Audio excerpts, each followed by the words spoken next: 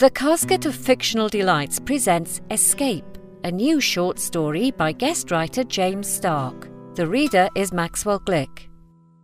Escape. Dad told her she would never see us kids again if she left. When Mom ran off the last time, like in the story of Huck Finn the teacher read to us, I figured it was time for me to set out for the territories. I guess the closest I would ever get to the territories, whatever they were, was to hide out in the hobo village south of town, where the railroad switching yards met the county dump.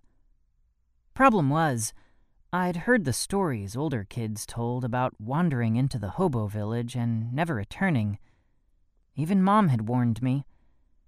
"Ronnie, I don't want you going near that dump or that hobo village." Most times my friends Dippy and Milty and I spied on the bums down in the hobo village. We measured our distance from them at about BB gun or slingshot range. I would take aim with the slingshot at the coffee pot on a grate over the fire, never, of course, at a person. I kept my daisy wood-handled BB gun handy and pumped it to the maximum. The daisy was accurate, but the steelies in the slingshot pouch did more damage. I always planned my escape route in case I was chased. I never understood how anybody could stay there long. It's a blast furnace in the summer.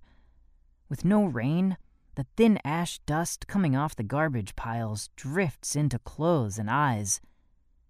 And the noise.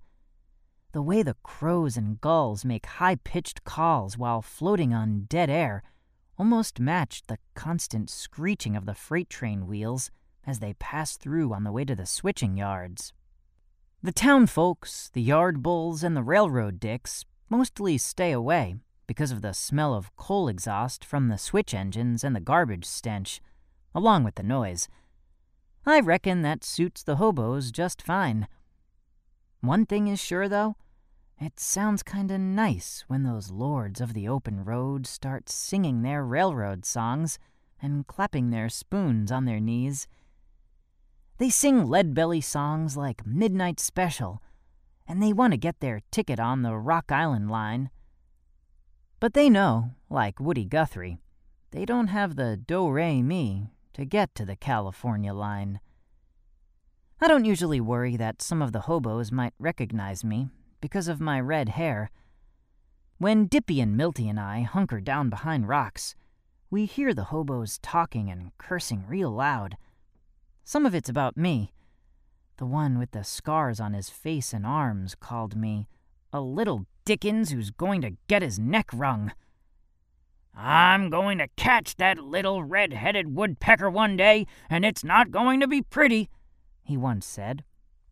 Scars wasn't very big, and probably not very old, but I bet he had a story for each one of those scars on his neck and cheek.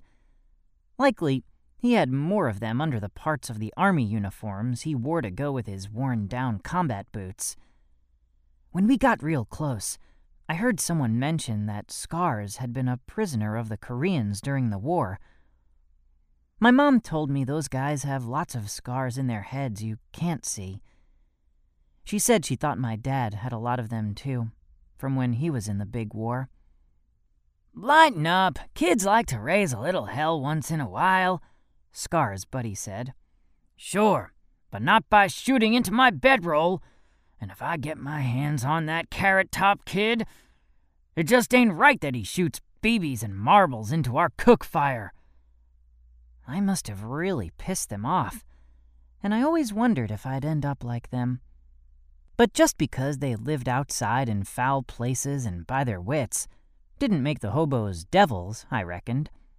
Still, I knew I had to watch my step if I was going to escape to their territory. Mom had always been easy on me. She knew that summers in Wapato, Washington got kinda boring. To keep me out of trouble, she sent me all over town to church summer vacation Bible camps to get some churching.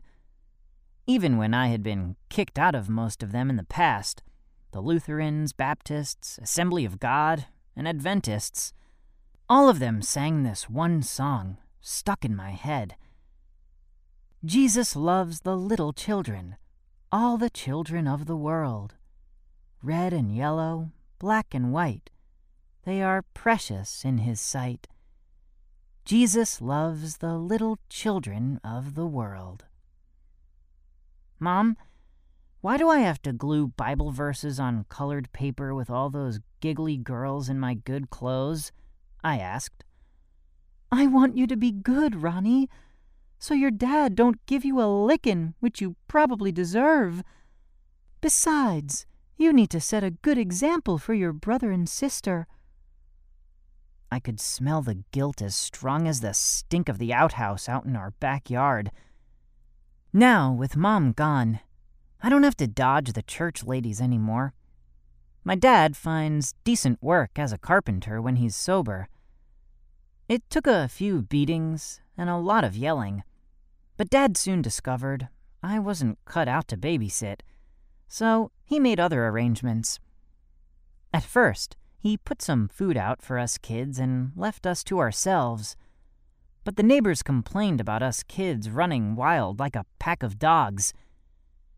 When marbles and roughhousing with my friends gets boring, the guys and I take our dogs over to the Mexican side of town and let our dogs roughhouse with theirs.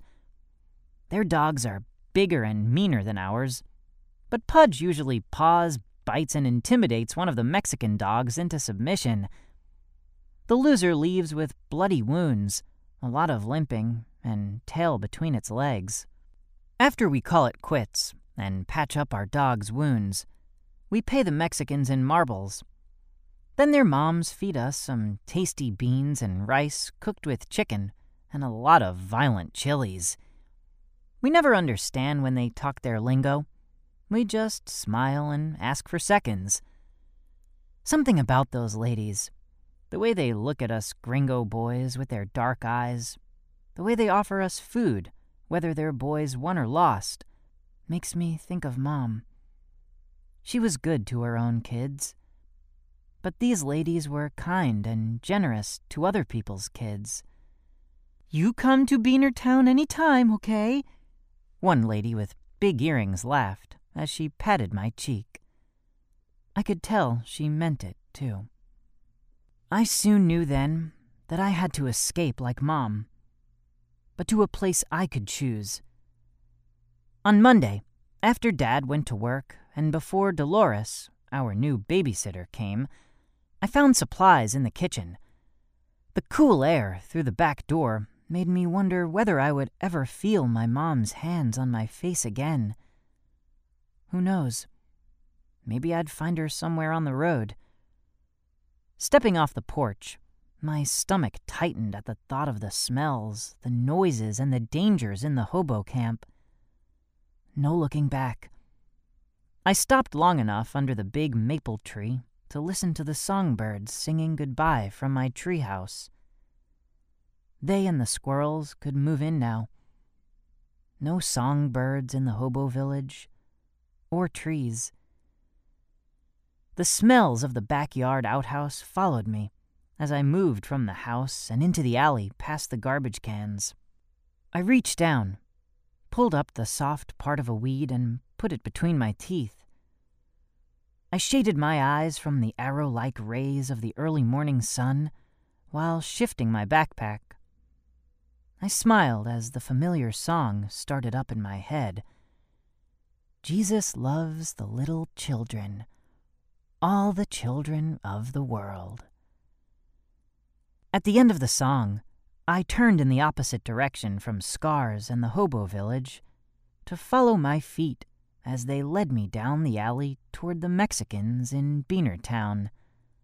I knew what time lunch would be there.